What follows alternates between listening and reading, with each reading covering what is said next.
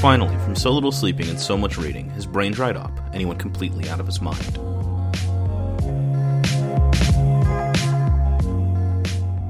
This is Dried Up Brain, and I'm Nate. And I'm Andrea. And this is a reboot, I guess? We did this podcast before. We did several episodes. It was great, but now they're lost to time. You'll never listen to them. We might find them at some point and put them up, but right now they're in the vaults of They're time. in the vaults. The time vaults. Like I was Dan trying to Simmons. remember, what is the word? What's the word for stuff that happened before the flood? Pre-diluvian. Antediluvian. Antediluvian. Whatever. Doesn't matter. They're not here. This is a new version of the podcast. For those who don't know, for some reason, this is a podcast that we do because we like to read and we like to talk about reading, and I don't have a lot of people to talk to about this stuff. So I sort of shanghaied my mom into doing a podcast with me. Andrea is my mom. She's also a librarian. Now, in this current incarnation of the podcast, we're going to talk about 2 short stories per episode. We're each going to pick one. And then afterwards, we're going to launch into a sort of more general discussion about what we're reading and what we're thinking about and stuff like that. Sounds good. So I guess we'll start off by talking about the story that I picked, which was The Dungeon Master by Sam Lipsyte. I picked this one because I had read it, I think, like right when it was first published.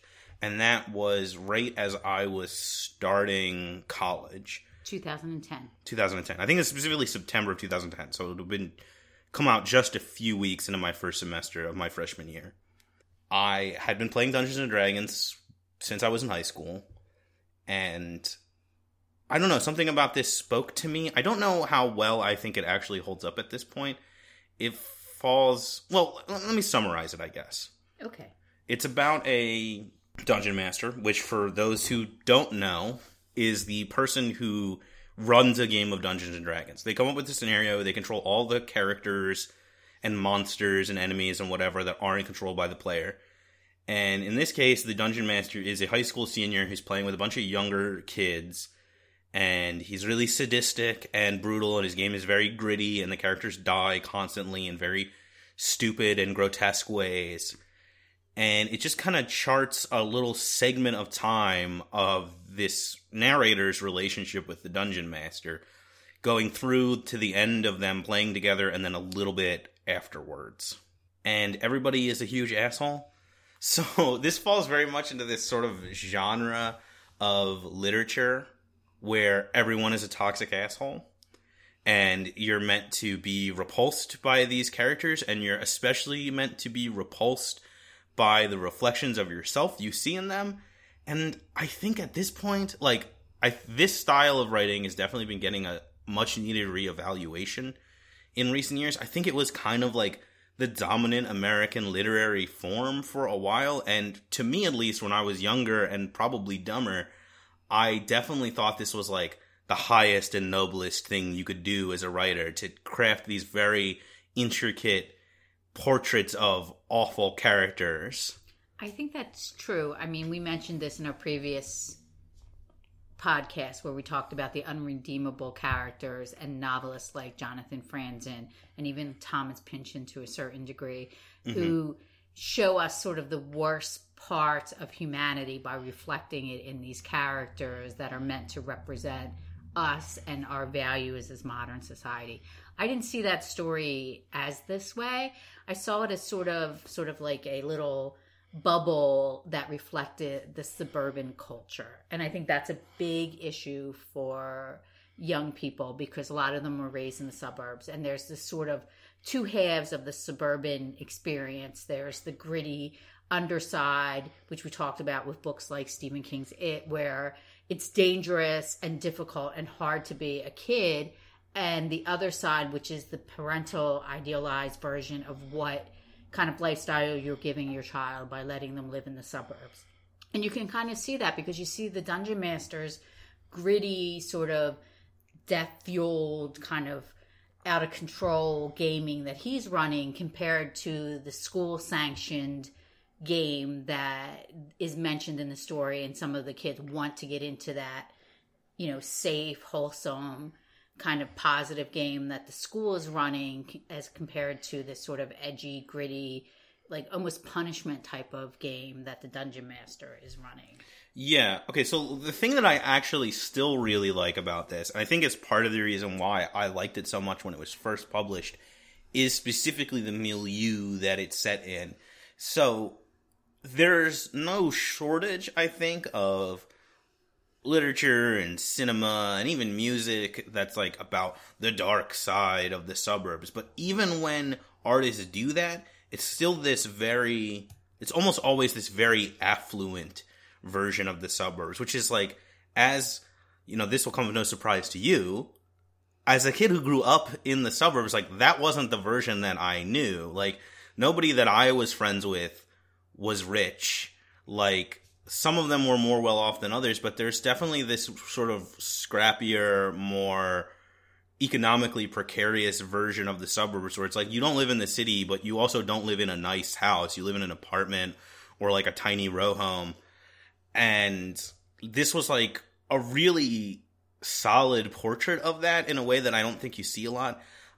There's definitely, as somebody who's had and does have ambitions of being a writer, I think it can be discouraging sometimes because so much like quote unquote serious literature is just about rich people.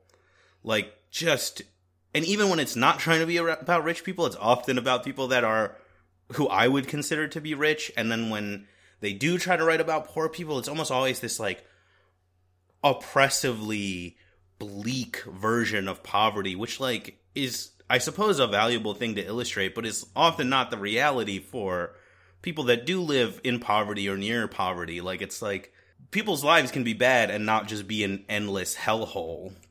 I don't think this story is about that. No, it's not, but I'm saying that's like where it's set. It's set in clearly a shittier version of the suburbs than you would see in like, you know, some kind of, ooh, there's a shadow behind the white picket fences type story. Like, this is a version of the suburbs where people like hang out at the reservoir.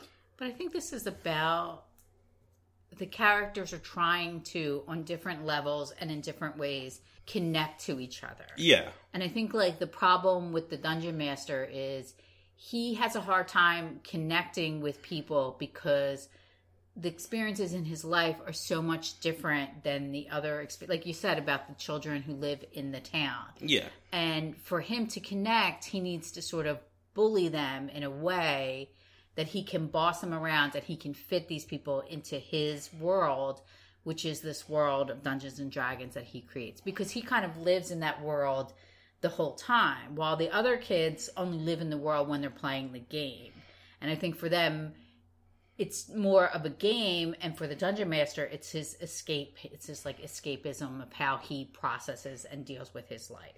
Yeah, well, okay, so I did really like, and I still like the way that this story handles this sort of alienation from self and community that you can get living in these areas.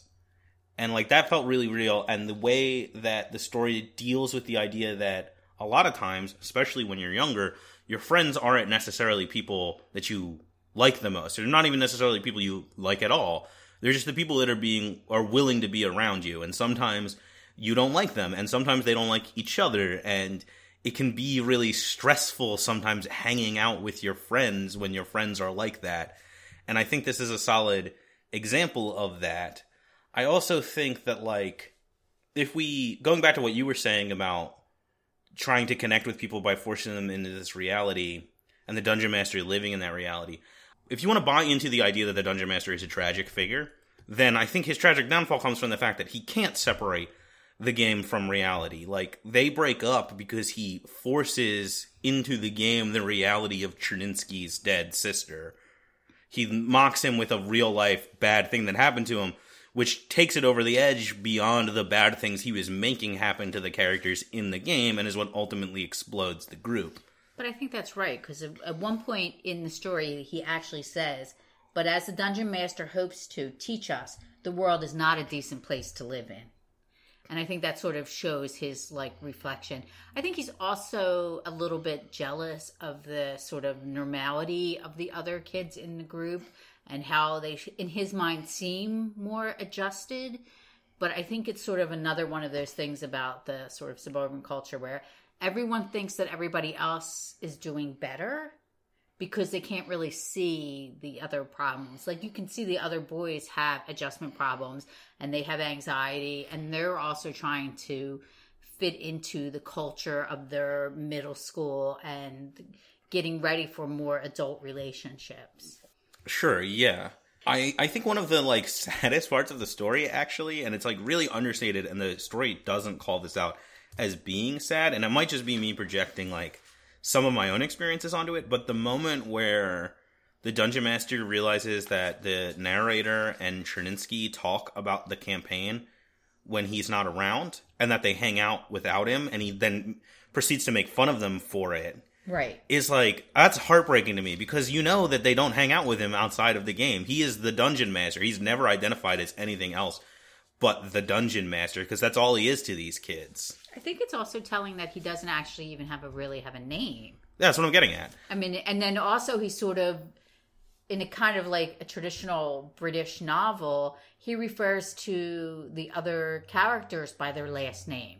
Mm-hmm. So they're sort of, they dehumanize him as the Dungeon Master, and he emasculates and dehumanizes them by only using their last names. Yeah, so to talk about running a tabletop role-playing game for a second, there's this idea, and I think it comes specifically from Gary Gygax's original writing on Dungeons & Dragons, specifically from the first edition Dungeon Master's Guide, that the DM is like a godhead figure. They're separate from the players. And we see now, in newer games, this idea is pushed that the Dungeon Master is just another player.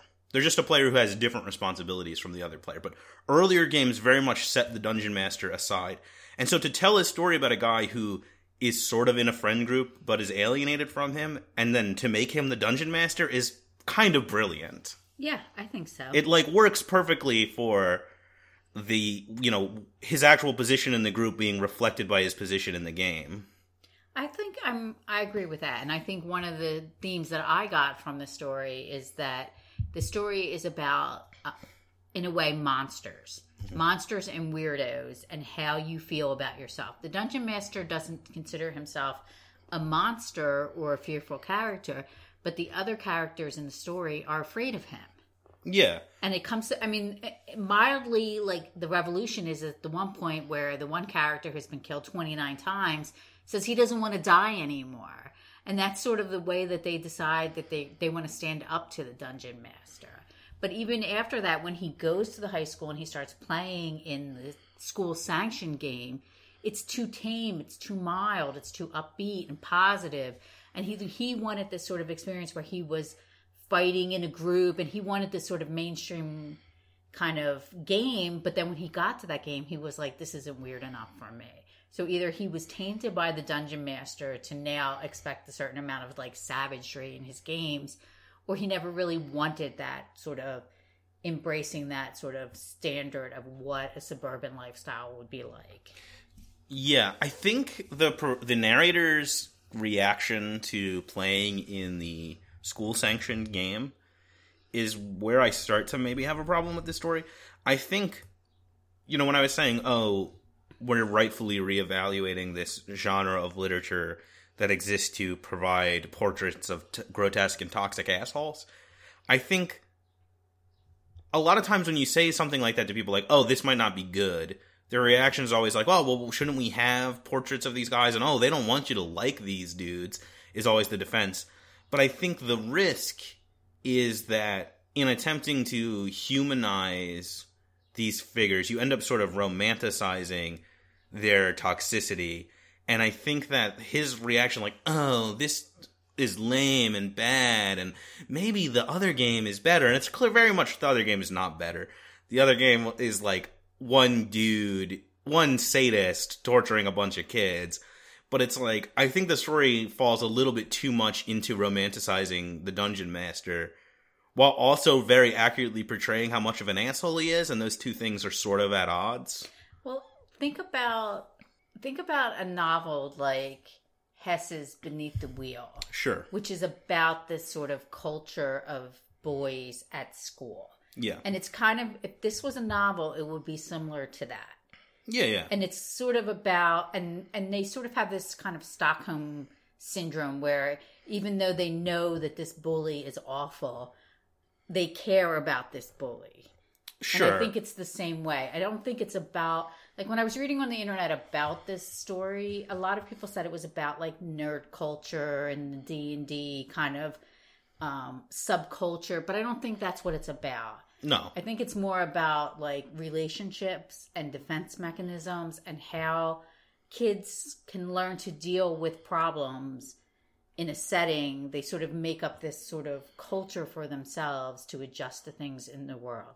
Are they going to turn out to be adults and be like characters in Jonathan Franzen novels? Probably, because they're all pretty awful at this point. Yeah, I don't think that the story is trying to say anything about Dungeons and Dragons. It's using Dungeons and Dragons as a convenient framework and as a sort of like metaphor for these characters' relationships.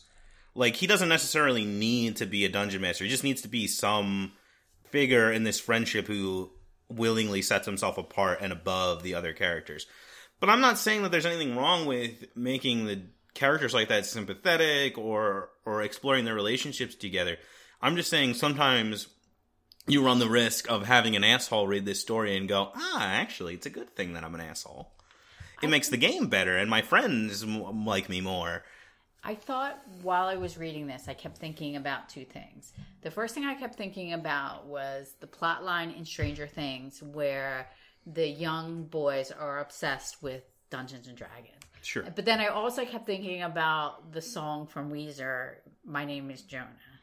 And I kind of felt like as I was reading that and thinking about these two things, I thought it was sort of taking these age-old themes of like alienation and accommodation and sort of pushing it through like the filter of nerd culture, which I think is becoming a bigger trend in literature now than it was in the past. Because I mean, you're seeing books like Ready Player One where the whole concept of the book takes place in this pop culture, nerd culture world. I think people nowadays can relate to more than in the 70s and the 80s. I had not thought about this before you said this thing just now about nerd culture, but I think you could almost read this story as a commentary on the evolution of nerd culture, where you have the Dungeon Masters game, which represents this older form of nerd culture that was kind of isolated, and it was about these people that felt disaffected and detached clumping together, and it was a little grittier and grosser, and it was in a basement, and you got stabbed in the kidneys by a halfling, which then ultimately dies out and is supplanted by this much safer, more accessible, more easily marketable version that is represented by the school game, where everyone has a dragon to ride, and everything is clean and nice, and owned by Disney. Well, let me ask you, do you think the story holds up from when you read it?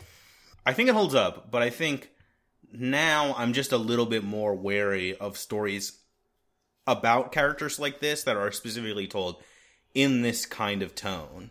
I really liked the conversation. I liked the dialogue that was in the story and the way that it was written. It seemed very natural, and it sort of seemed very honest. It didn't seem contrived at all, and I thought that was one of my favorite parts of this story. It definitely felt pretty real to me. I think, like, a lot of writing about teenagers or kids kind of either it downplays how shitty they are, or it makes them too smart. Like, these guys were, like, a-holes who were constantly ragging on each other, but they weren't, like, super witty a-holes who were throwing out these great one-liners. They were just kind of saying dumb shit. Like, earlier in the story, they talk about, like, oh, I heard the Dungeon Master went to the loony bin. I heard he went to Bergen Pines. And then later on, when he makes a joke about them sucking each other's dick, the one kid just says, oh, we did it Bergen Pines style, which doesn't make any sense. It's just him bringing up something he knows is going to hurt the Dungeon Master in a really clumsy way. That is, like, exactly how a teenager would do that. I think so. I mean, I thought the funniest part that really made me laugh out loud was the term elf beaver when they were talking about that, which is not something you want to hear your mom say, but I just thought that was like perfect dialogue, and it sort of really said how, like, early teenagers or preteens would talk to each other because it's something that they think sounds really dirty. Oh, yeah, and absolutely. that was really honest and really sort of authentic. And I think it really made the story seem more like it was about these kids. I would have named the story that instead of the Dungeon. Elf Beaver? Yes. I don't think it would have gotten published in the New Yorker. Exactly. The only thing that I didn't think was especially realistic about the dialogue was they did not talk enough about dicks and balls. Well, I don't think it was an actual transcript from a D&D game. I'm just saying it would have been full of that shit. Also, none of them made any Monty Python references. Or did they? Was there? No, I don't think there was. I think that's sort of a defense mechanism that young boys use. So I think it was sort of nodded to, but it didn't continue. Oh, no. I think it did a good job with that. No, I agree. I still like this story a lot, and I feel like I've been maybe a little unnecessarily hard on it. I haven't read any of his other work. Neither have I. And I don't know if he just hasn't written that sort of... He's written at least one... capstone work that sort of represents his style, or... No, I don't think he has. I know he's written at least one novel, and I've heard him compared to Philip Roth, which is, like, maybe not necessarily a good thing nowadays, but if he wrote more stuff like this, I feel like I would have heard about it and would have read it. Yeah, I mean, this was, like, an interesting thing where this was... Nobody really remembers this story 8 years after the fact, except for me, I think. But... this was like a little bit of a thing for a bit because it came out and people were like passing this around and talking about it like, yo, there was a story in the New Yorker about Dungeons and Dragons and they talk about it by name and it's literally called the Dungeon Master and it has the phrase Elf Beaver in it. And like people, I don't think the reaction was super positive at the time because it really doesn't paint a very nice portrait of people who play Dungeons and Dragons. I think it's a fairly realistic portrait of a kind of person and a kind of group that plays D&D. Yeah, like, I think I read this because, like, they talked about it on Boing Boing or something. I wasn't, like, religiously following the New Yorker at the time. No. Well, I mean, I enjoyed it. I don't really...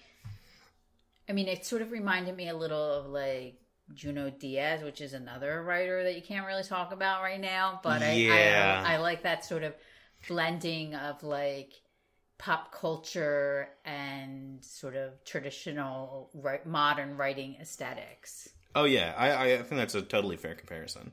Do we have anything more to say about the Dungeon Master? I don't think so. Oh, I will say this. This is not necessarily about the Dungeon Master, but I read that story and I really, really liked it when I was 18. And it inspired me to write that. I was like, okay, I'm going to write a screenplay that is a real-time portrait of a D&D session. So it's like a 3-hour long real-time movie. And I wrote so much of that and kept going back and rewriting it. And I still bear a little bit of like resentment towards this story for convincing me that something so stupid was a good enough idea to waste all that time on. I'm sure there's lots of D&D inspired fiction out there. I'm sure there is. Just waiting for a blog to post it to. Yeah. All right, let's move on to the story you picked. So, from one weirdo to another? Sure. So, my choice for this episode was A Good Man is Hard to Find by Flannery O'Connor, which was written in 1953. And this is kind of like her most popular story. It's the most reprinted, it's the most studied, it's the most discussed. And it's written in a style that's considered Southern Gothic, which we talked about before the podcast, about what is Southern Gothic.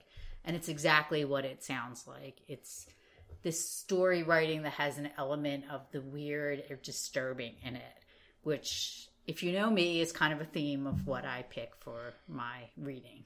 Yeah, I think what I was starting to say, and then you told me to stop and say it on the podcast, was that I kind of see Southern Gothic, and I might be wrong about this, as like the way that traditional Gothic literature, I think, is kind of a reaction to like Romanticism.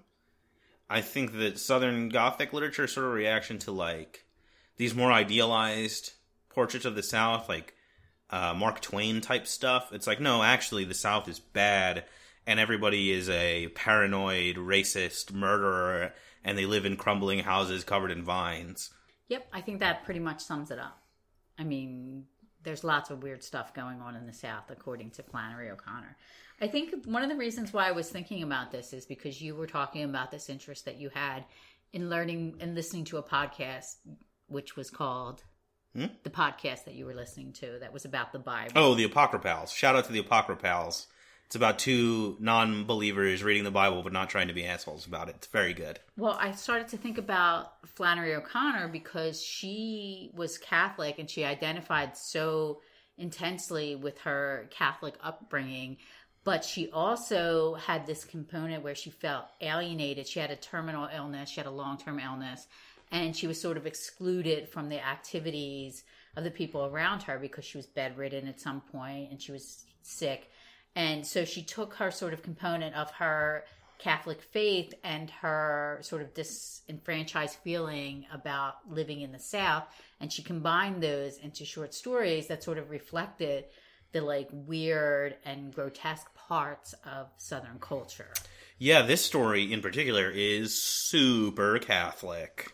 Yeah, and I think that it's sort of, it sums up the sort of her faith and her life experiences. I mean, she died at an early age. She was 39 years old, and she died of complications from her lupus, her medical illness that she had.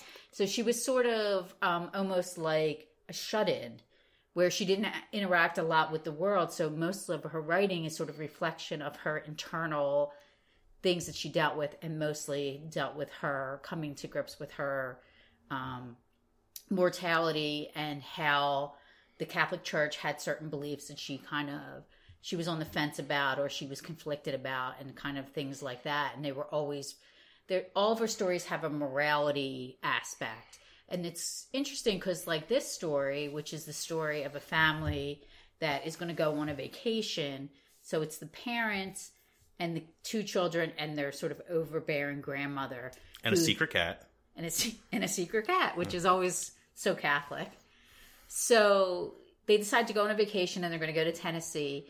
And meanwhile, in the background, be aware that there's this escaped convict, which in the South, there's tons of stories like about escaped convicts. And sure, there's a whole Faulkner genre. There's probably more escaped convicts than there are just regular convicts. I think so.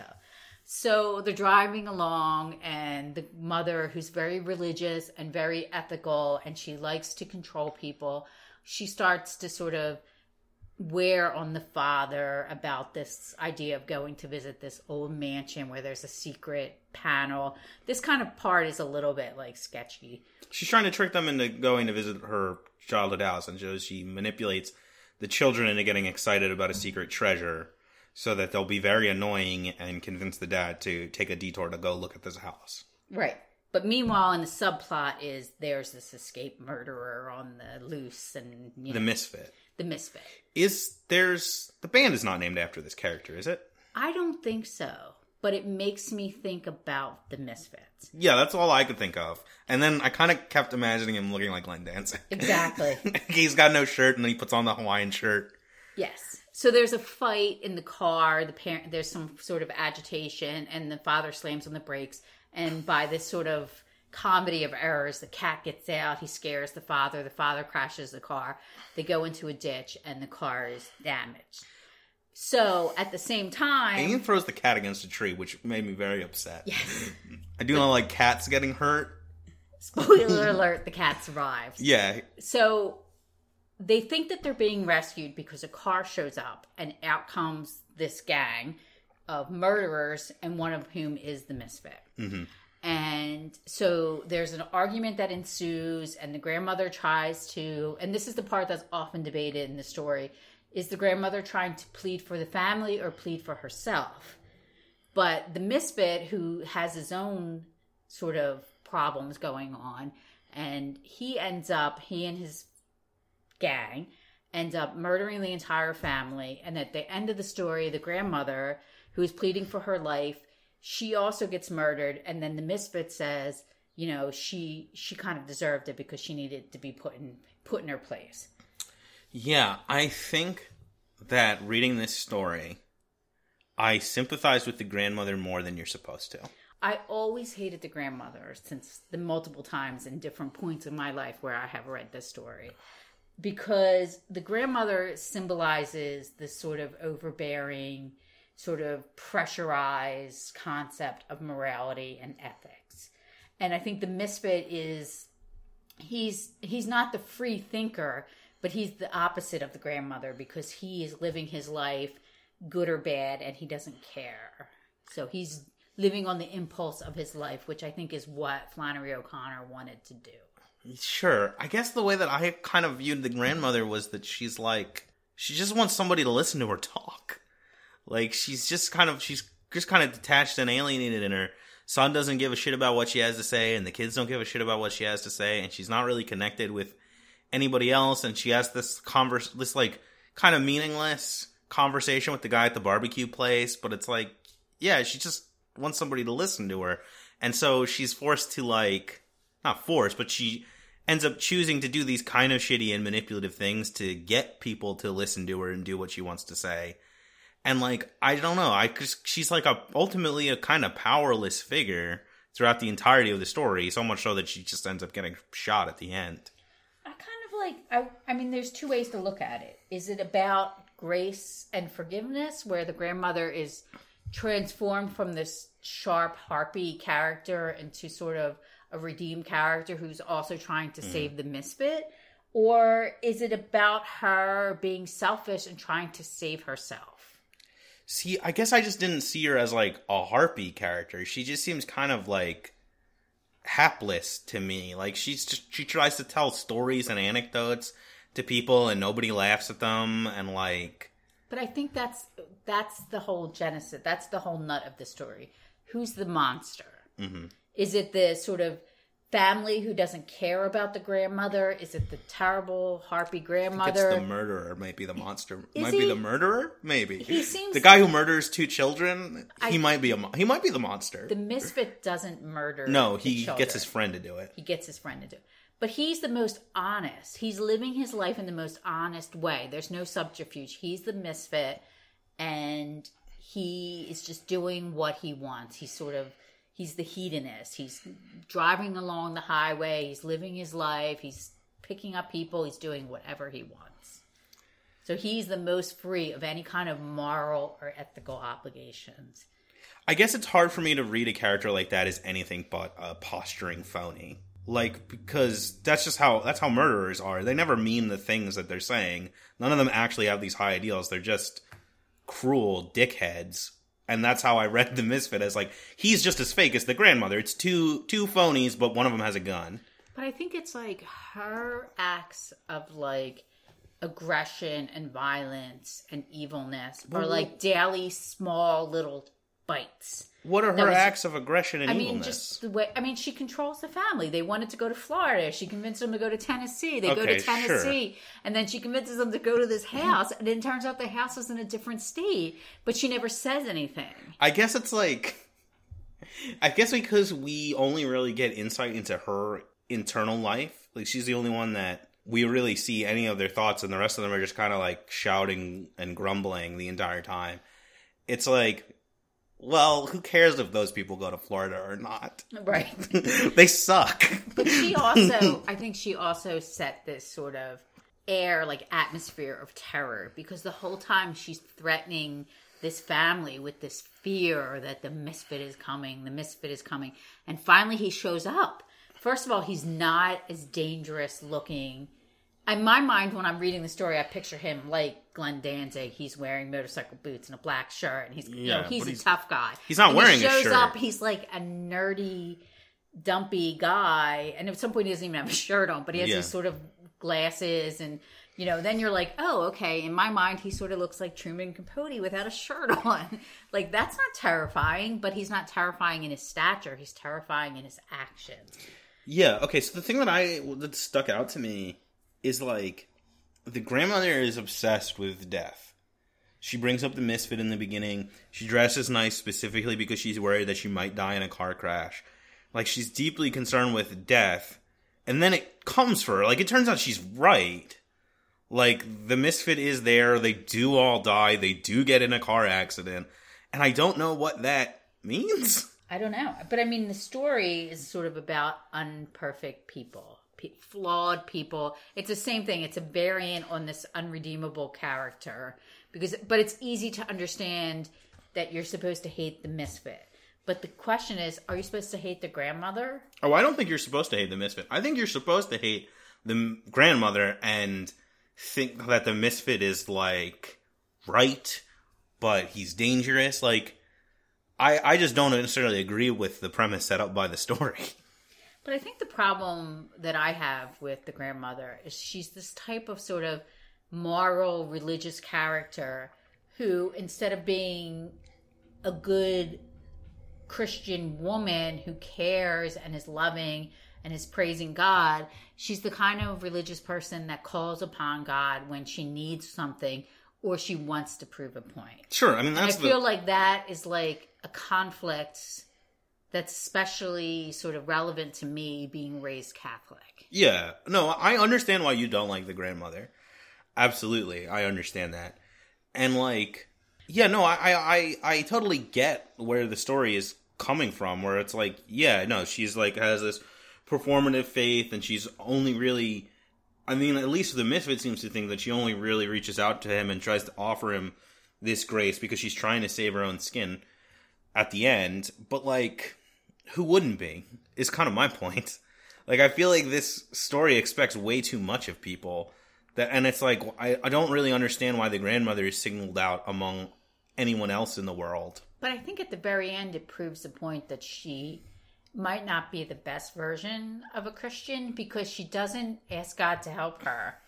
She just starts to sort of like kind of melt down, and he kind of is like, I've had enough of you, and he just ends up shooting her. Yeah. And then I think he doesn't even really sort of repent, but he does feel bad because at the end of the story, when his friend is laughing, he says, don't laugh because it's not funny. Yeah.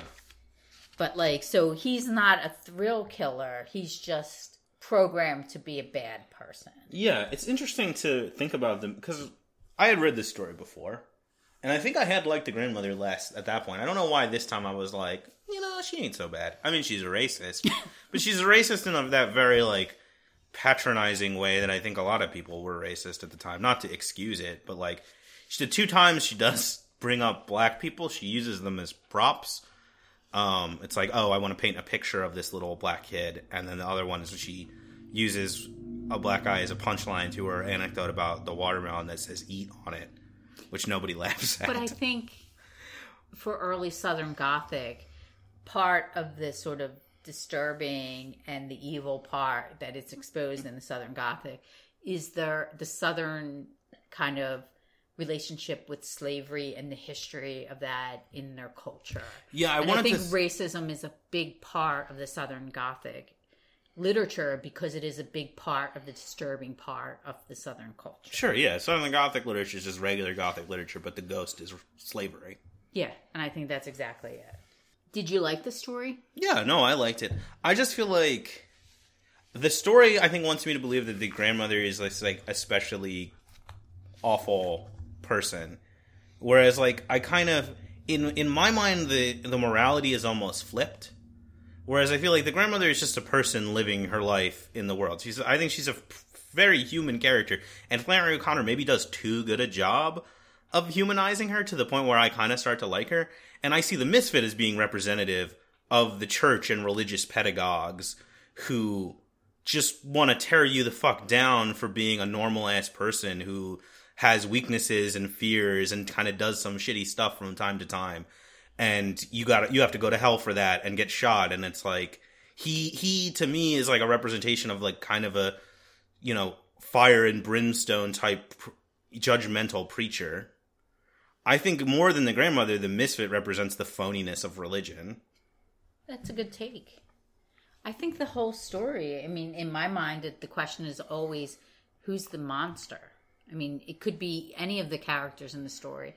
And to get back to the family, I think it's purposeful on O'Connor's point where she does not flesh out the characters of the father and the mother. Yeah. Because they're sort of like, just sort of the supporting cast of this story, which is pretty much the grandmother and the Misfit.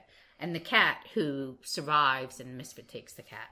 Pity Singh. So he ends up with, and that almost has like a religious connotation, even the name of the cat. Sure, yeah. So. Yeah, the mother is like literally asleep for almost the entire story. Yeah. And then the baby just kind of casually dies. But you know what I think? I think they're kind of like the red shirts. They're Sure. not meant to be fully fleshed out characters. They're meant to sort of, because the act of killing an entire family is more disturbing than just killing the grandmother. I think the way that yes, absolutely. I think the way that the deaths are handled is especially disturbing. I think them, like, leading Bailey, her son, away, and him dying out of view, which allows her to, for a while at least, maintain this illusion that he's still alive and he's just off where they can't see him, is really kind of heartbreaking and super fucked up. And then, like, once you and the grandmother realize, like, oh no, she just shot that dude and took his shirt, and then they start to lead the kids and the baby and the mom away, you're just like, I think, like I said, the grandmother is powerless. She's powerless in this situation just as much as she was powerless in the earlier situation, and she tries to gain some power in this situation and save her life in the same way that she does throughout the rest of the story, by using her words and religion to try and manipulate people, and it just, in the end, doesn't work on this guy.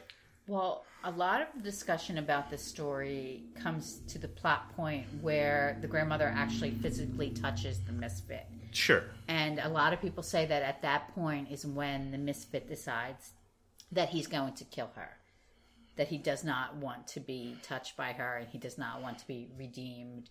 And that's why he ends up shooting her himself, because that's the only family member that he actually ends up shooting. Yeah. So, I would almost want to read a story that's told from the point of view of the misfit. I would want to, he goes into why he was in jail and how he escaped, but I think in my mind, I would want to read the story from his point of view. Like, that there should be two stories, a companion to each other, from the grandmother and from the misfit. Like, that would be almost like an interesting writing experience to know, like, what was inside the misfit's head. But I think that, like, that kind of defeats the purpose of the misfit. It's like, he basically says to the grandmother, like, hey, I'm empty. I don't remember why I did, if or why I did all these awful things. I'm just this kind of raw id of murderous intent and judgment. Like, I think he's supposed to be God. Like, I don't think Flannery O'Connor has a terribly high opinion of God, and I think the misfit is her representation of what God is like. So I don't think you really could tell a story from his perspective. That's probably true. He's a very Old Testament type of God. I think so. But I think she was more of the type of Catholic that was Old Testament. She wasn't the sort of preaching about Jesus, good deeds kind of thing. I think she was kind of like, your judgment coming in heaven and ... Yeah. And I'm going to turn your house into a garbage dump full of screech owls. Which is a thing that God threatens to do a lot in the Old Testament for some reason. I think in her case it would be peacocks. Sure, She was obsessed with peacocks. Well, that was good. Do you want to talk about the story you're picking next, or do you want to leave that to the end? Oh, yeah, I think we should announce that now. Let me double check that I get both of these names right. Okay, so the story I'm picking is called Flower Mercy Needle Chain by Yoon-Ha Lee. It's totally available online. It was published by Lightspeed Magazine. Is it a science fiction? It's like science fiction, science fantasy, a little new weird, maybe.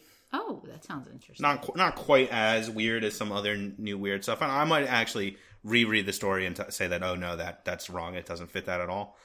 But yeah, it's about a magic gun. Ah. So mine is a completely different take on that. My choice is Goodbye Brother by John Cheever, which is from his Pulitzer Prize winning collected short stories. What do you mean when you say that's a completely different take on that? It has nothing to do. It's kind of like a traditional story. It's about a relationship, a family relationship. It's about sort of the experience of dealing with your siblings, and it's typical John Cheever. Same thing. It's almost like there's a story and there's an element of like something that's unhinged.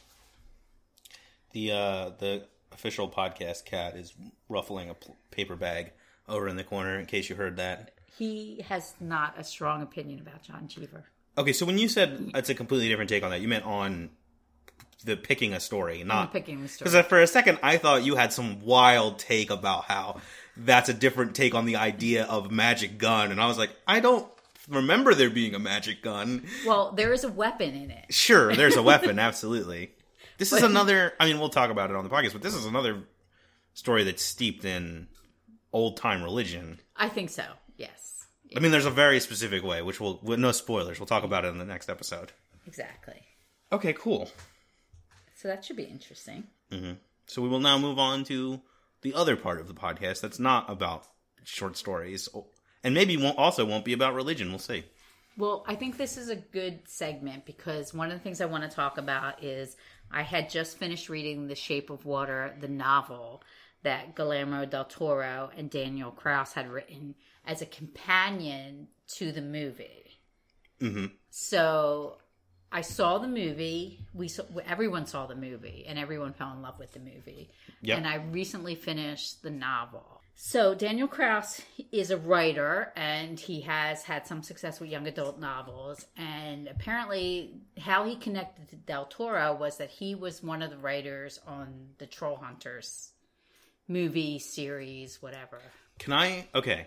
So I like Trollhunters. I watched all 3 seasons of it. There is a part in the 3rd season where a character goes in a bathtub. And, like, there's something with Del Toro and bathtubs, and I haven't been able to parse out exactly what it is. But I just wanted to say that I saw that, I was immediately like, yo, what is up with this dude in bathtubs? But I think monsters in bathtubs, specifically. So this novel is not a novelization of the movie, and it is not a serialization or novelization of the screenplay. It's a story that's similar, and there's elements of the movie in it. So it's sort of like the 2001: A Space Odyssey novel. Right. But I think what's interesting is it either comes out concurrently to when the movie is released, or it comes out afterwards. So it sort of delves more into like the backstory and the motivations of some of the lesser characters. It's interesting in here is that the relationship with Zelda and... I can't even think of her name right now. Eliza. Yes, Eliza. Like, the relationship between Zelda and Eliza is sort of minimalized. And most of the story takes place from the point of view of Strickland. It tells the story of how he ended up in the Amazon and why he was looking for the creature. It sort of tells the backstory of his time when he was in the army and his time in Korea, and sort of gives a little bit more of how he became the character that he is in the movie. And also, I think it's interesting is there's a lot more about his wife in the novel than in the movie. In the movie, she's sort of like this put upon traditional housewife. And then in the story, in the book, you can see she's sort of more independent, and she's growing independent. And even at the time that Strickland is in the Amazon, she starts to enjoy her life without him. Well, I mean, who wouldn't? He's fucking awful. So at one point, she even goes out and she gets a secret job. Okay. As a secretary in an ad agency where Giles goes to try to sell his artwork. And she starts to form a relationship with him, which is not in the movie. And It sort of shows her trying to break away from him. And even at the end of the novel, she tries to leave him. So while he is having his meltdown with Hofstadter, and there's all these problems where he's trying to find the creature, she is simultaneously trying to leave him. She takes the children and she leaves. She has this job and she's become more independent. And as he's disintegrating, she's building herself up as like a strong, independent woman. Does that continue throughout the story? Okay. It's interesting because like the movie to me is very much like about societal outcasts and misfits, whereas it sounds like the book is more, I don't know, I think the movie to me is more about like people finding each other and coming together and building this community, whereas it sounds like the movie is more about somebody escaping a toxic situation. Like, I guess it's almost drawing a thematic parallel between the Specimen and Strickler's... Strickland? Strickler is the name of a character from Trollhunters. Strickland's wife. Yeah, and I think, the parts that are still the same is his sort of disintegration and his, like, obsession with Eliza and his obsession with the monster, and then the whole component of Hofstadter, him being a spy, and Giles and his dealing with his homosexuality in an environment where, it's not encouraged and he has all these problems. It's a little bit more than not encouraged. Yes. Well, that's sort of highlighted in the book because you get more of his backstory. You learn about his, growing up in the South and his relationship with his father. So sort of the component, when you're watching the movie, they're there. Mm-hmm. Giles had his complicated relationship with his father. That's already in the character, but the story sort of adds more of flesh to that sort of backstory, which I think is nice. I also thought it was there was two parts that I thought were really interesting. The one was the candy in the story. In the movie, the candy is just something that he eats, and that's sort of his affectation is eat the candy. Yeah. In the book, he picks up the candy in Brazil, and it's sort of this really off-brand knockoff candy with lots of chemicals and a really toxic smell, and there's parts where it's so poorly made that it's sharp and he's crunching on it and it's like glass in his mouth and it's making his mouth bleed. And as he devolves and gets more obsessed with the creature, the candy becomes more of an addiction almost to him. And he starts to sort of form this sort of impulse where he needs to constantly be eating the candy, which becomes this sort of symbol of how he has is internally destroying his own life. Interesting. Yeah, because the way that I sort of read the candy in the movie was one, it sort of shows us that this guy is not mature. He's still kind of childish, and he has this very childish need for control and praise and vindication. And then the other thing is that he's brutal and impatient, and you're supposed to suck on the candy, and you just see him pop a bunch in his mouth and smash them up with his teeth. I think in the book, it is more clear that he is savage, that he is subhuman. There's a point in the book where he's in the Amazon, and they have been in the Amazon for 18 months, and he gets so frantic about seeing this vulture that's flying around this boat because they run out of food, they run out of water, they're sort of stranded, and he's getting obsessed because he cannot find the creature. He captures the vulture and he ties it to the boat, and he says, now I'm going to watch you starve to death because you're watching me starve to death. And at some point he gets so enraged he kills the vulture. Jesus. And he's just he becomes almost like a creature himself. It's very Rime of the Ancient Mariner. So by the time he gets that creature back to the lab and he thinks he's done with it, then the general says, no, you're not done with it. You have to go to the research facility and you have to take care of this creature, which enrages him more because he's dealing sort of with this experience of almost dying in the Amazon, and then also on top of it, meld it to this sort of brutal experience that he has in Korea that he can't talk about because it was a secret mission. Mm-hmm. So he sort of melds those together into this sort of conflict, and he immediately starts to have this sort of bad relationship with the creature. And then they have all these different names, and he always calls it the creature, the monster, the thing. He never refers to it as even remotely it could have any type of humanity. Yeah, and it has a name, and his name is Abe. So there's basically just a Werner Herzog movie tacked onto the front of the story. So. But it's interesting because in the beginning of the story, when it's just sort of the narrative, the creature is called the Deus Branquia, which means gill god in Brazilian. Interesting. And then he starts by calling it the asset. And by the time he devolves, it becomes the creature and the monster.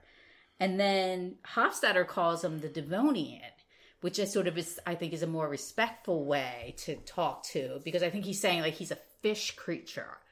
And he sort of has that. And then Giles calls him creature, but almost like a pet name. Yeah. And then Eliza calls him him, which I think is the most humanized way that she can call the creature. But I think as Strickland gets more and more enraged with the monster, he devolves. And he does the same thing with the Hofstadter.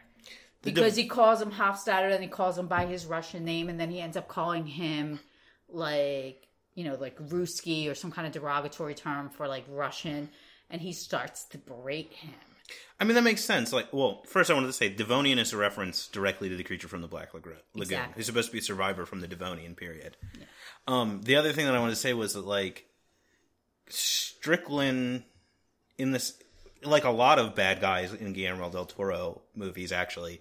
I mean, he represents this sort of like white male Christian patriarchy, and I think the name thing makes sense because it sort of represents the way that one of the big powers that white male Christian patriarchal hegemony has is that it polices identity. And so by changing and taking away names, that's a representation of that power. I think you're right, because in this story, and I don't remember in the movie if this was a big deal, Eliza is obsessed with women's shoes. Mm-hmm. And in the movie, she does do it where she wears the pumps to work. But it's very clear in the movie that the reason why she does that is because she feels that the organization that she works for sort of dehumanizes the janitors and the women who work in the janitorial staff by making them wear these uniforms. So she sort of tries to make herself more feminine and feel more like a woman by wearing these shoes. And the creature, at the point that he falls in love with her, when he's in her apartment, he sees all her shoes and he doesn't understand why, if she has such beautiful flippers, why she would cover them with these ugly things. Oh, so does the book delve into his perspective? Yes. Okay, that's interesting. And also, part of it, which is interesting, because in the movie, it's visual. Like, you see the creature looking at her, and they fall in love in the bathroom scene. But in the book, it's his he's talking to himself in his inner monologue, and he talks about her. And he doesn't understand why she is not true to herself. He knows what the slits and the scars on her neck are for, and he sort of understands that.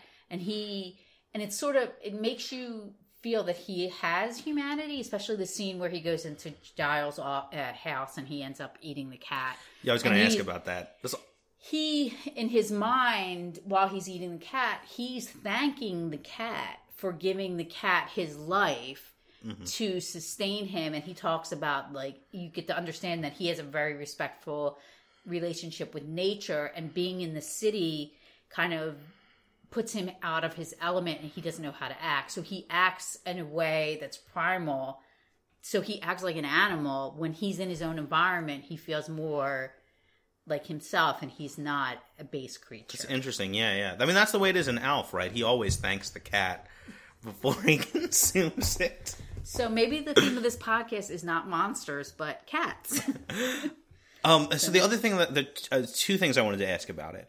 One is the movie is framed with Giles telling the story, and it's becomes clear that it's a little bit romanticized at the least, and it's kind of a fairy tale. And like, he doesn't, once they go into the water, he doesn't know what happens, so it's unclear how much that sort of ending where she gets the gills or whatever is what really happened or is what he has decided happened so that he can give her a happy ending. So I wanted to ask, does the book still have that? Because it doesn't seem like it could if it delves into the creature's perspective and Strickland's home life. So it doesn't not have it's not narrated by Giles, is it? No, and it's sort of, the narration sort of changes, which happens a lot in the other series that Del Toro writes. The Strain? The Strain. At the end of the story, it's the same thing like the movie. She dives in there, and then there's this sort of embrace with the creature, and she loses her shoes. And then at the end of the story, the police show up, and there's all these problems, and Strickland gets the same thing. There's no spoilers. There's no different ending. But the story ends with Giles and Zelda together saying, this is what happened. Okay.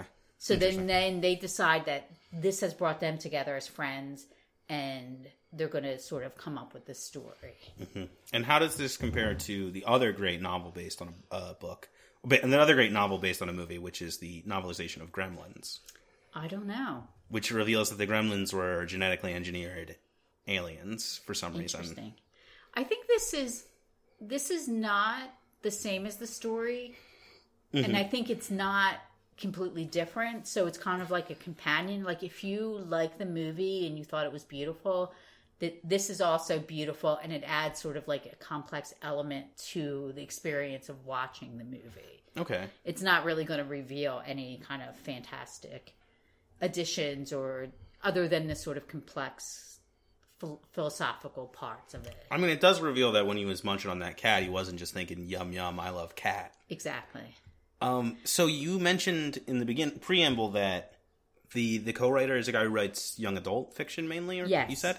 How does it feel? Because I know that Del Toro, in interviews and stuff about The Shape of Water, has called it like his first like adult film. This is his first film that's like he's making as an adult, that's like purely about adult life and isn't him reflecting back on his childhood.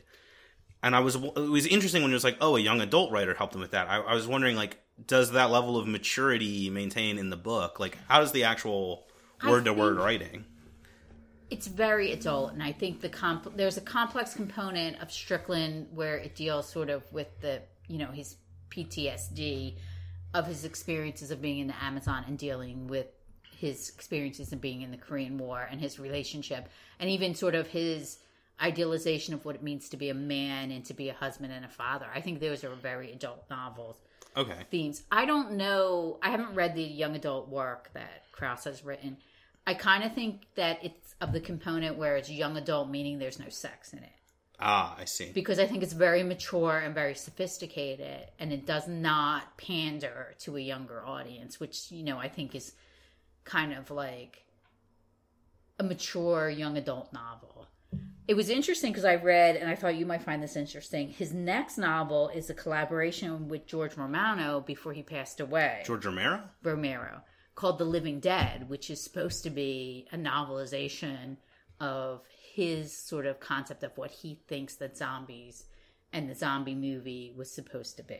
Interesting. I'll probably read that. I'm a huge fan of George Romero. I did not know about that.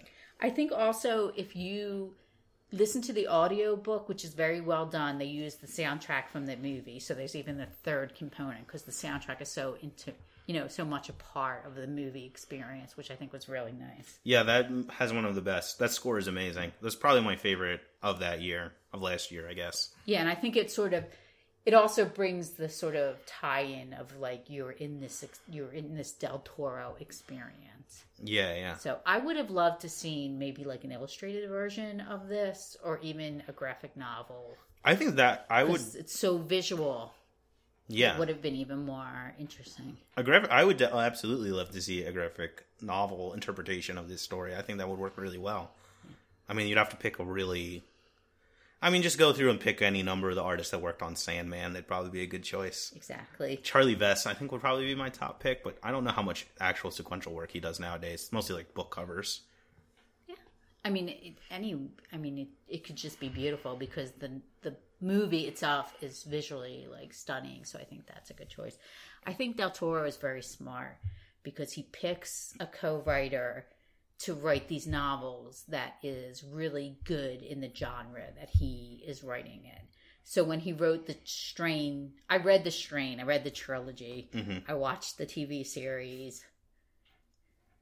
So I'm not going to make any excuses about that. But I think The Strain is a great horror trilogy, and I highly recommend that. And he picked Chuck Hogan to write that, who is a writer who writes medical thrillers. So The Strain has a very strong medical component, and I think that was a good choice. And I think this novel, which has more of a fantasy, his co-writer was a good choice for this. Yeah, that makes sense. And then tune in for our spin-off podcast, Excessive Strain, where we talk about the strain.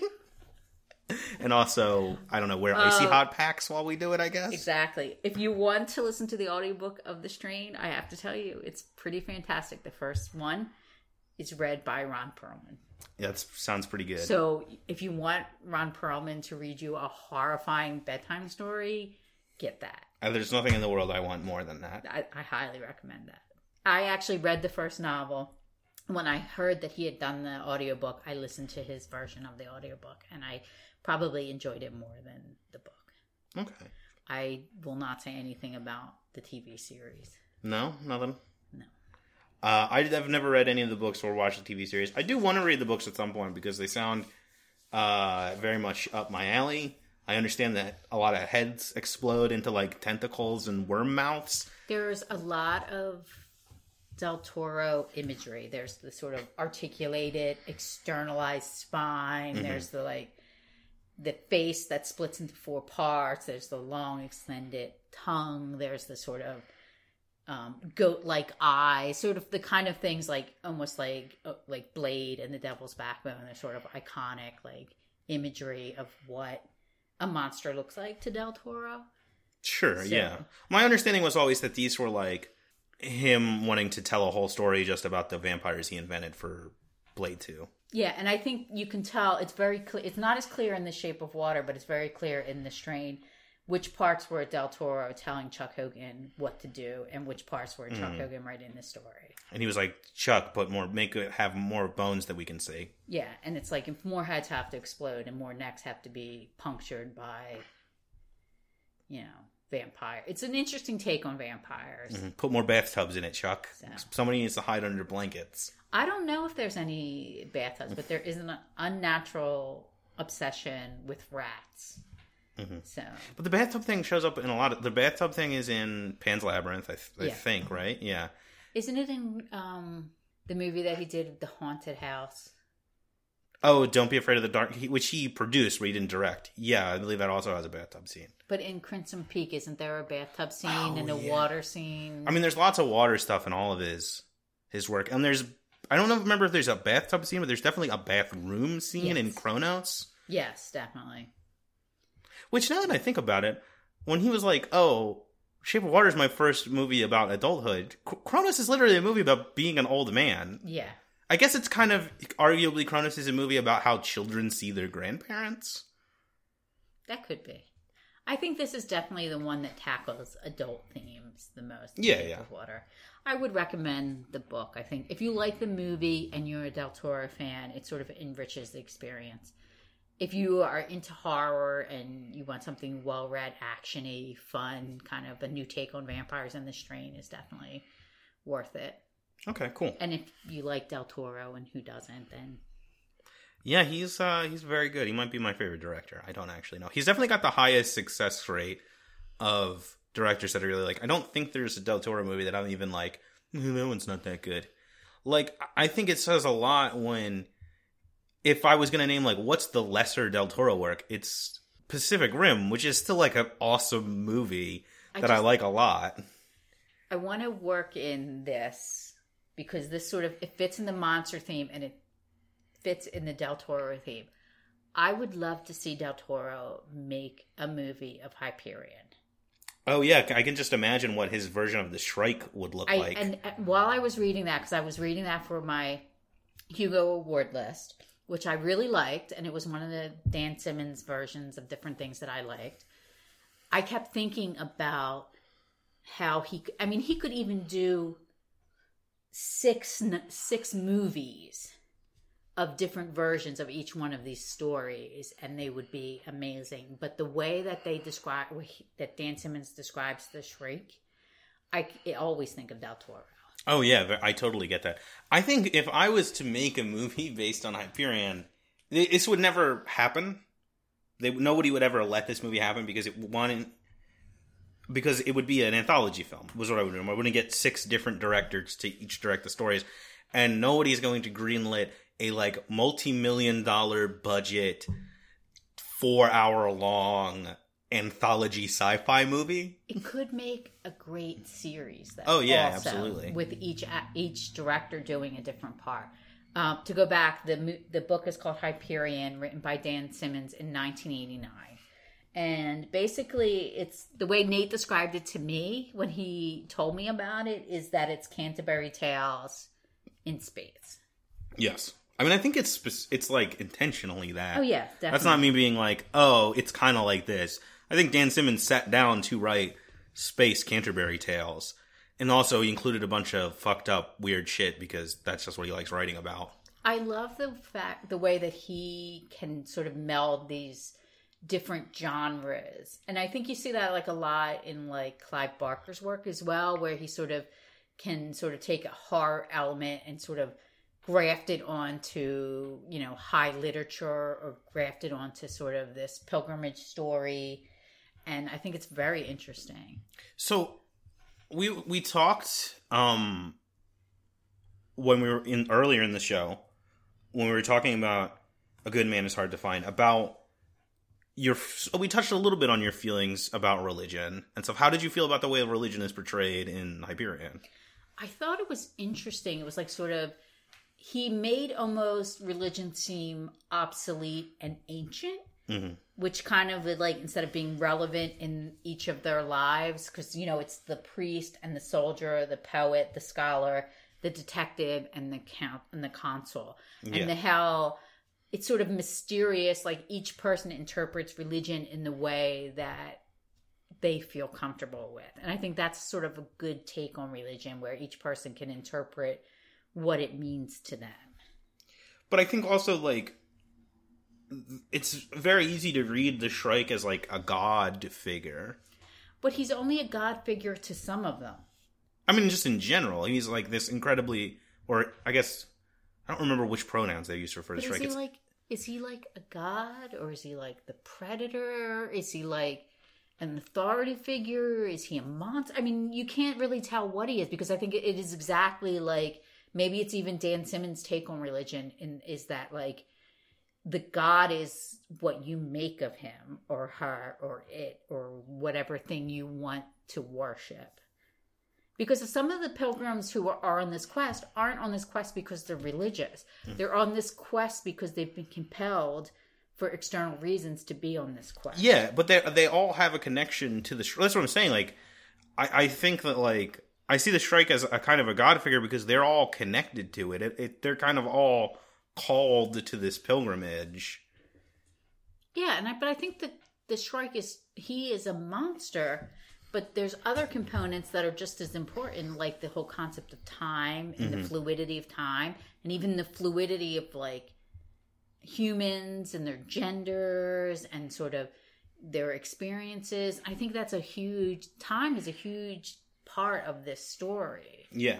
Because of the way people are aging from their time travel, and then you have the time tombs, and the story ends with them saying, okay, we got to go to the time tombs. And you don't even know why some of the pilgrims were called by the Shrike, because they're not religious and they don't have any sort of association, like the detective. Yeah, that's what I'm saying. But like it comes for you no matter what. Like, I'm not saying I think the Shrike is a god figure in the way that God, like, in that he represents God as viewed by religion. I'm saying, like, literally, and like if God was real, the way it would work in the world. Like, it represents like not represents, but it is like a higher power to which all these people are connected and are ultimately powerless to sever their connection to, and they end up going on this pilgrimage. Yeah, but it's almost like a mystery, because every person who sees the Shrike sees something different. And there are like the priest and the people who in his story, the tribe worships the Shrike. Yeah. And they see him as this benevolent creature that gives them life in a rather disturbing horror element kind of life that they've been given. And then, the scholar, who really doesn't have any connection to the Shrike, except he's trying to heal his daughter. Yeah. And so there's all these different components of why they're going to the time tombs and why they're on this pilgrimage. I've always thought of Hyperion as like, it's a Doctor Who story where the Doctor never shows up. I can see that. I was waiting the whole time I was reading the novel for someone to like rip off their mask and say, it's me. And then I was kind of like, oh. Yeah, like in the Doctor Who story, everybody tells their story, and at the end, the Doctor shows up and explains what's going on. But that doesn't ever happen. But I think it's exactly like, it's sort of like this sort of fantasy story plot point where all these people are in the bar and they're telling their stories, and then you kind of expect one of them to say, oh, it's me. And it just doesn't happen. It's like a weird twist on that sort of high fantasy science fiction kind of novel. Yeah. Also, it's like begging for a concept album based on it. It almost was like a concept album. It's structured like a concept album, yes. It's like, what Swedish prog rock band is writing an album based on this novel? Yeah. I'm sure there is one in the works right now. Well, they were supposed to... Sci-Fi was actually supposed to do a miniseries based on it. They announced it in 2015 and then didn't say anything about it until like last year, where I think it's just still in development. So we'll see if it ever comes. I mean, I think it was part of that. They had that big push to do more, I think, kind of high-minded stuff that resulted in them doing the Childhood's End miniseries and stuff like that. And around that time, they bought up the rights to a ton of stuff, like Hyperion, and then all of these comics by Jonathan Hickman, which, like, none of those have come to pass. I think they were supposed to do one based on this story called Pax Romana, which I'm a huge fan of, which is about, like, a paramilitary team traveling back in time to prevent the fall of the Holy Roman Empire. Well, there is that. The soldier story is almost like a time travel story. Oh, yeah, it absolutely is. Well, I mean, yes, it's like a time travel story. But I think it was interesting because as I was reading this, I was also watching The Terror on AMC, which is another Dan Simmons novel that's been made for television. And, you know, I had read Drood, and I had read The Abomination. Is that the one that he had? The Abominable? That's what it is. Oh, okay. Yeah. And I was kind of thinking, like, these are all sort of different types of novels that he had written, but there's always that one sort of Simmonish kind of element that goes through each one of these stories. And that's, like, his fleshing out of his characters. Well, I think he always does really well. The Terror and this, I think, have more overlap than I think a lot of people give them credit for, because they're stories about people traveling, trying to find a thing. And at the same time, there is this impossible to understand, incredibly powerful force that is, like, around them and affecting them and hounding them throughout. Whereas, like, the Terror, I think, is more openly antagonistic and aggressive towards them than, like, the Shrike is. But it's still that same sort of thing. That's why I was kind of wondering if maybe, like, Dan Simmons is actually a Catholic or has a complex sort of relationship with religion. Because all of the novels that are about, like, a journey also sort of have this sort of philosophical, ethical... I mean, in The Terror, I mean, it's a perfect example. It's like, you know, these people are, you know, are they cannibals? Are they being hunted by a monster? Or, you know, are the choices that they're making this monster happen? I don't know anything about his relation to religion. I know he's definitely interested in, like, folklore and religion and mythology. Like, he's wrote Olympus and Ilium, which deal very explicitly with Greek mythology and with the idea of, like, the historical mythological narrative. Like, I mean, it's pretty much, Ilium specifically is, like, about the Iliad, and the protagonist is, like, a Homeric scholar. And those were the first things I had read by him, and I read those in high school, and I fell in love with him. He's one of my favorite writers. I think Hyperion might be his best work. That might be a lazy answer.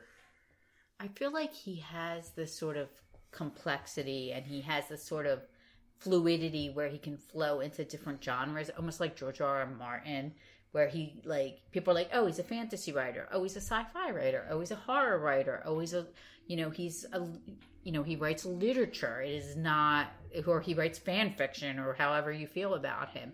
But I feel like he takes lots of different types of literature and grafts them into, like, one sort of very modern style.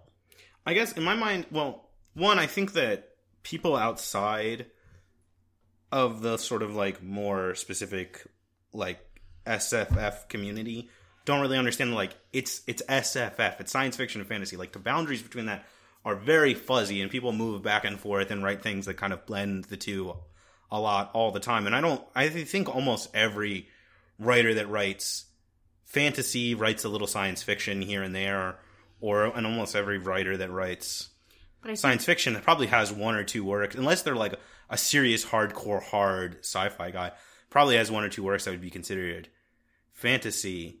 But I tend to think of Dan Simmons as a horror writer who almost never writes horror novels. I could see that.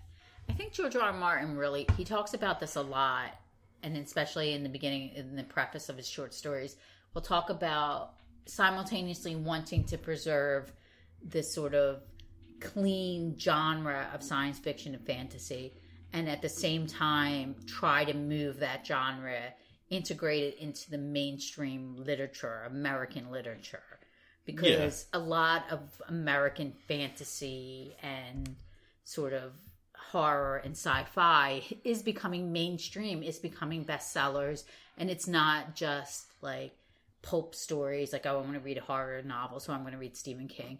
I mean, these writers are winning awards, they're getting recognition, they're getting reviews, high-profile reviews saying that, you know, this is great writing. This is not just entertaining, like, pop literature that you can read, that this has some value.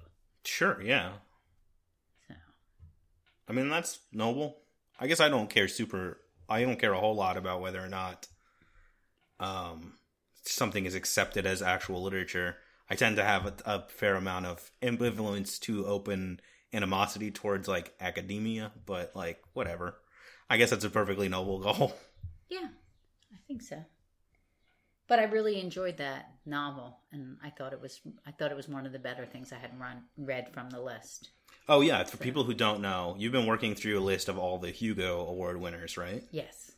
And you're almost done. I think we checked earlier. You have like 11 left. I have 11 to go, and right now I'm currently reading Dream Snake by Vonda McIntyre. Yeah, Vonda McIntyre. I like this, and I purposely do not read anything about the novel until I'm finished reading it. So I was really excited to read this because I thought it would be like an interesting story, and it is a very interesting story, but I think that it also has this sort of very strong 70s feminist vibe that I'm really sort of enjoying. It's super duper 70s. I mean, like, the snake venom is very clearly like a psychedelic drug.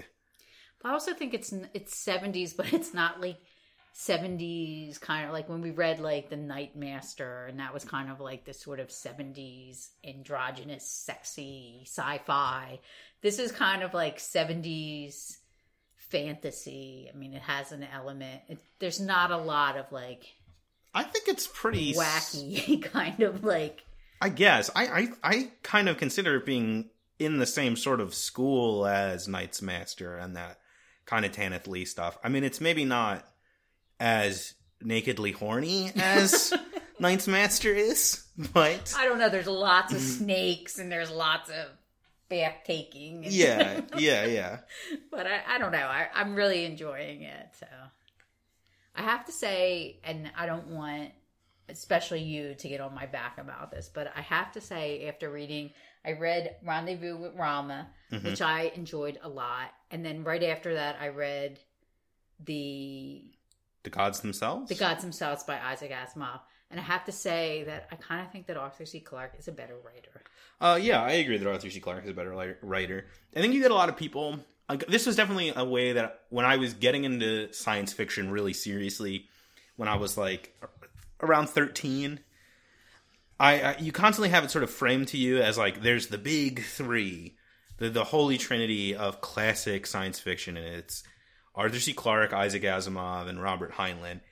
And I think those guys' importance is overstated a lot, but I mean, they definitely are important to like a lot of people's conceptions of science fiction. But I think among those three, Arthur C. Clarke is the best writer. Well, no, Robert Heinlein is the best writer of the bunch, but Robert Heinlein is an asshole, and I don't like a lot of the like politics of his books, so I tend to gravitate towards Arthur C. Clarke the most. I like Asimov, but I feel like stuff like The Gods Themselves isn't really where he shines as a writer. I wonder if he had won the Hugo based on his body of work, because obviously it is not his best novel. I don't remember. I don't really remember which one is The Gods Themselves? That's the one where the scientist finds this. Is it the para-universe one? Yes, with the electron pump and the titanium that's changed into a... So there's three parts of the novel. There's the first part where a scientist discovers that this metal that he's had for 25 years is starting to mutate and become radioactive. And he realizes this is a power source. So then he creates this thing called the electron pump. Sure. And then the second part of the book is told from the point of view of the para-universe, which are these humanoid creatures that are almost like lizards. They get food from the sun, and the sun is diminishing in strength and power, so they create this sort of artificial sun. Somehow that's connected to our universe, and there's a transfer of metals which give us the power to run the electron pump which by proxy fuels this artificial sun that feeds these creatures. And then the third part is a scientist who's trying to debunk the electron pump who goes to live on the moon. And that's the part that gets me, because there's a lot of talk about moon sex and nudity, which kind of makes me think that Isaac Asimov is getting to be like a horny old man, or he thinks that 60s and 70s sci-fi has to have a sexy part. So I don't know if he's like, well, the moon just trying is where to be sex... like Philip Jose Farmer and put the sex into science fiction, or if he really believes that on the moon you have less inhibitions and you have sex with each other. And then there's a scientist who's in his 60s who falls in love with a 30-year-old woman and they have a relationship. Yeah. I mean, Isaac Asimov he's not Philip Jose Farmer. And it's not great when he tries to be. Have you ever read The Lovers? No. That's like, I think, Farmer's first published novel. And it's very Del Toro in that it is about a person who falls in love with a bug alien. I think it's very good. I might be wrong about this, but I feel I've read The Gods Themselves. I've read most of this stuff, and I feel like my thought on it is that it was like he had an idea for a short story. He could never figure out what the narrative thrust was, so he just kept writing it until it was as long as a novel, and then he just published it. I feel like, to go back to like the three cornerstones of sci-fi, like Heinlein is like known for his military fiction, sure, and like Arthur C. Clarke is known for his sort of high concept space philosophy novels, and I think Asimov is known for his sort of he was a scientist, so he's known for his sciencey kind of science yes, fiction. Absolutely. He put the like science part into the science fiction. Yeah. We've talked before about how like you can kind of see in the same way, like going back to what we were talking about at the beginning of the episode, how there's a transition in the history of tabletop games where it goes from being the war gamers and math nerds to being like theater type nerds and like comic book nerds and stuff taking over, and the games become less about like, let's chart the quadratic equation so we can figure out how fast this rock you threw goes, and it becomes more about like, let's tell a story with emotions and feelings. I think you can kind of see in science fiction where it goes from being science fiction, where it is fiction written by scientists about science, to, you know, people, the new wave of science fiction happens with J.G. Ballard and Ursula Le Guin. It becomes more artistic and literary minded. And I think that specifically what happened was, like, if you look at Philip K. Dick's backstory, he wanted to just be like a literary novelist, and he couldn't get anything published, so he started writing science fiction. I think Theodore Sturgeon might have been the same way. And I think when science fiction becomes like a refuge for people who have been rejected by the broader establishment of literature, you start to see it get filled with these weirder ideas and less concerned with the actual science, and then you get stuff like Dream Snake. And Asimov is like to me, he is like the avatar of that earlier, stuffier, but still very good era of science fiction. The sort of slide rule science fiction is what I've called it before. I think that's a good description of it. I think this Dream Snake, it's kind of, in my mind, it seems more of a fantasy novel. It might even be like a dystopic fiction novel, like an early version of that. Because she mentions part of the sort of technology in the different towns. So she's a traveling healer who uses snakes to heal people. And she goes to different towns and she interacts with the people. In one of the towns, she mentions solar panels. And in another one, she mentions making something that's very similar to making a phone call. So it kind of implies that there was a society that was more advanced. Something happened, and now they're back to sort of this nomadic lifestyle, which is almost like what happens in all these dystopic fictions. There's tons of science fiction and fantasy that a lot of the early stuff that blended science fiction and fantasy fell into this kind of like long after the end type thing. You have like Jack Vance with Tales of the Dying Earth, which is like, looks like a fantasy story, but turns out to be actually a post-apocalyptic sci-fi story. And, you know, like, there's lots of other stuff like that, Book of the New Sun and parts of Canticle for Leibowitz. Parts of this did remind me of that, this sort of journey that she has, this spiritual journey that she goes on. So, But I thought it was interesting because, I mean, just recently with the whole Octavia Butler Google Doodle, and there's I was really surprised that they actually did that. Conversation on Twitter about female science fiction writers, and the whole thing with N.K. Jemisin winning 2 Hugo Awards and on track for winning a 3rd one for her series. People have been saying, "Oh, women in science fiction," but the people who are saying that don't realize that there's actually a long history of women writing science fiction, and I kind of feel like it's good in a way that now people are realizing that there are women who've written science fiction in the past, and it's good. But it's also sad that they didn't realize this the whole time. Like when Ursula Le Guin died, people are like, "Oh, Ursula Le Guin." And they started talking about her novels and things like that. She had been writing for years and years and years and was one of the first female science fiction writers. I guess she was one of the first, but that's the thing, like, going back to that big 3 of science fiction, that's a very kind of misogynist view of the history of science fiction, and that was the narrative of the history of science fiction that we were told for years. Like, people will go on and on about Heinlein and Asimov and Clarke and even, like, E. Doc Smith and, like, all these people, and they won't ever mention Lee Brackett, who's amazing because she got written out of the history of 2 different things. Because not only is Lee Brackett like a legendary science fiction writer who crafted one of the first like science fiction universes and wrote a ton of stories and like Astounding Stories and all these other magazines, she also was a screenwriter, and she wrote The Big Sleep and Rio Bravo, and she never gets talked about. She doesn't get talked about a lot in the history of filmmaking, and she also doesn't get talked about in the history of science fiction. I mean, to take it back even further, maybe the first science fiction novel is considered Frankenstein. Yeah. And it's like, that was written by a woman.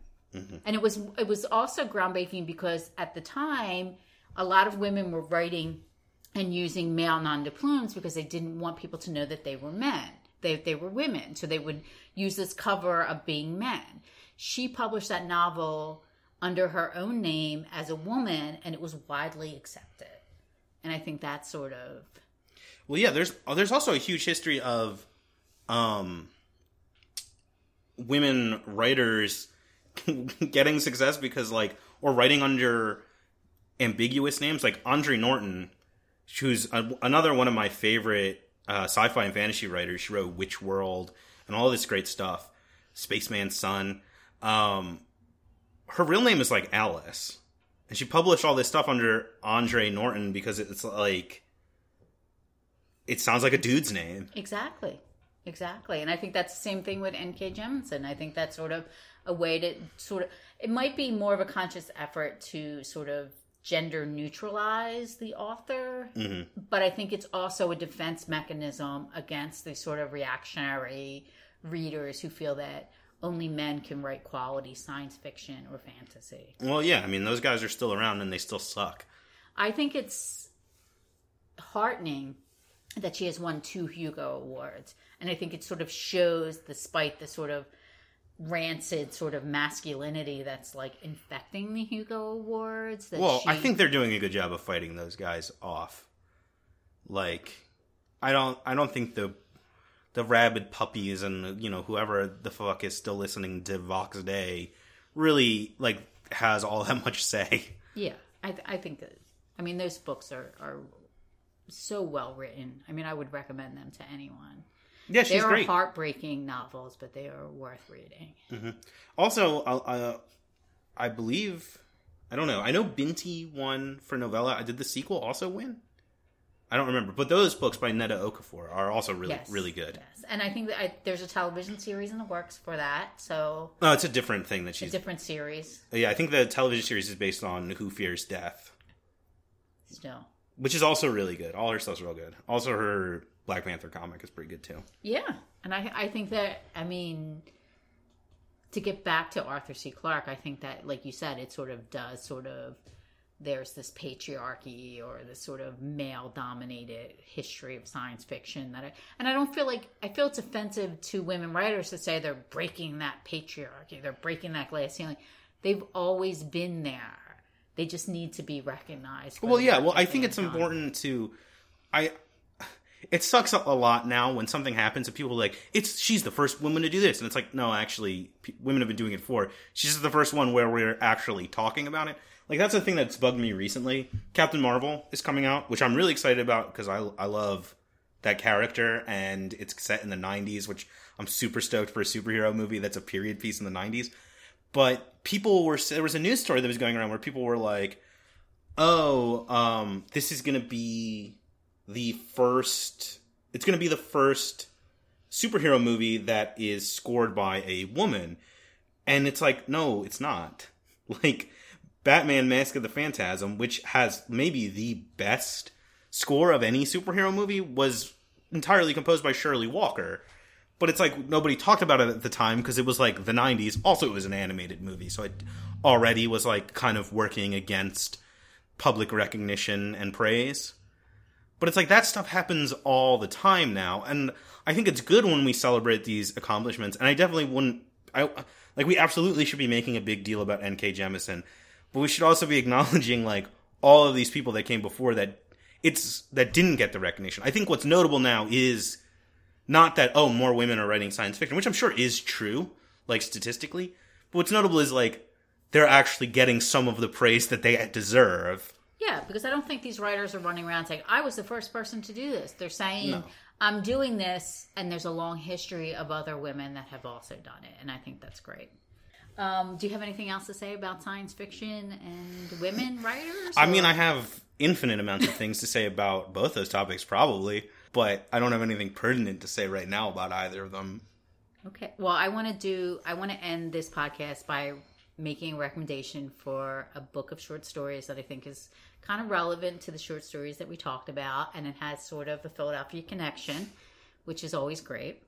So the book is called Her Body and Other Parties by Carmen Maria Machado. It was published in 2017. She was a National Book Award finalist, and she's also a Lombardo Award winner. She's a Latino who writes about her experiences as a Latino and a lesbian, and her experiences with the world. And her stories have this sort of component of fantasy, almost like magical realism, which is kind of prevalent in the work that she does. She's from Philadelphia, and she actually teaches at the University of Pennsylvania, so she has a connection to sort of Philadelphia, and it's reflected in her stories. There's a Philadelphia element in all of her stories. We're from Philadelphia, in case people don't know that. We're from Philadelphia. We're recording in Philadelphia right now. And I, myself, have great Philadelphia pride, so I'm very excited when I see Philadelphia writers or artwork or different things that reflect the sort of life of living in Philadelphia. Yeah, it's the greatest city in the world. Whatever city you're in right now, if it's not Philadelphia, I'm sorry, but it sucks. So take a look at this this book with these short stories. They're creepy and they're beautiful. They're not disturbing. So I'm recommending something to you that's not disturbing, but well written, great point of view, a really fantastic up-and-coming writer, which I think everyone will enjoy. Now that we're doing this new version of the podcast where we do the short stories, I think I'm going to try and keep track of how many stories we go before you pick one that doesn't have a brutal murder in it. So two so far. Two so far that are centered around a brutal murder. We'll see. I think it's going to be a while, unless you consciously try to pick one that's like, oh, this doesn't have a murder. I will try to pick one that doesn't have a murder, but it will not be John. Don't hamstring yourself. I'm not trying to call you out. I'm just saying I know what kind of stuff you like. It's not going to be this John Cheever story. Spoiler alert. So if you have a complicated relationship with your siblings, you will enjoy this story. Yeah, and if you like magic guns, you'll like my story probably. So interesting. I'm trying to not pick too many sci-fi stories for my thing, because like the bulk of the short fiction that I've read is science fiction. Oh, that was the other thing I wanted to say about Isaac Asimov. This is unnecessary. We might cut this out too, but I think that his strength is short fiction. I think so. I would agree with that. Also, though, did you read Caves of Steel? No. You should read Caves of Steel, because I think if you're going to like any Asimov story, it's that one, which is a buddy cop story about a man and a robot. but it's also like a class buddy cop story where the space people are like a higher class who look down on the people who were born on Earth, and they send the robot to work with the hard-boiled Earth detective to solve the murder mystery. Well, you had me at hard-boiled Earth detective, so I will definitely look for that. Yeah, it's very good. Probably... No, I'm not going to say that, but one of my favorite sci-fi detective stories. Definitely not my favorite. My favorite might be Sundiver? I don't know. Doesn't matter. Cool. Are we done? Do we have anything else to talk about? No, I think that's it. I think that's quite enough for one full episode. So we'll be back in the next episode. Just a reminder again, we're going to talk about... Shit, I forgot the name of your story already. Goodbye, Brother. Goodbye, Brother. By John Cheever. And... I have also forgotten the name of my story. This is bad. This is a bad sign-off. Check the show notes. Flower Needle Mercy Chain by Yoon Ha Lee. That's mine. And if it's not Flower Mercy Needle Chain, it's some combination of those words in some order. Well, we're going to be talking about short stories. We're going to be talking about science fiction novels. And we're probably going to be talking about... Although I did not mention him one time in this entire podcast. Stephen King? Yes. Oh, no. Yeah, we used to talk about Stephen King a lot in the older... prehistoric version of this podcast. Okay. We might talk about him again. Who's to say? All right. We still don't have a sign-off, do we? That's our thing. No sign-off. No sign-off. We were saying, spoiler alert, stay tuned, but that doesn't make any sense. But I still like it. So, spoiler alert, stay tuned.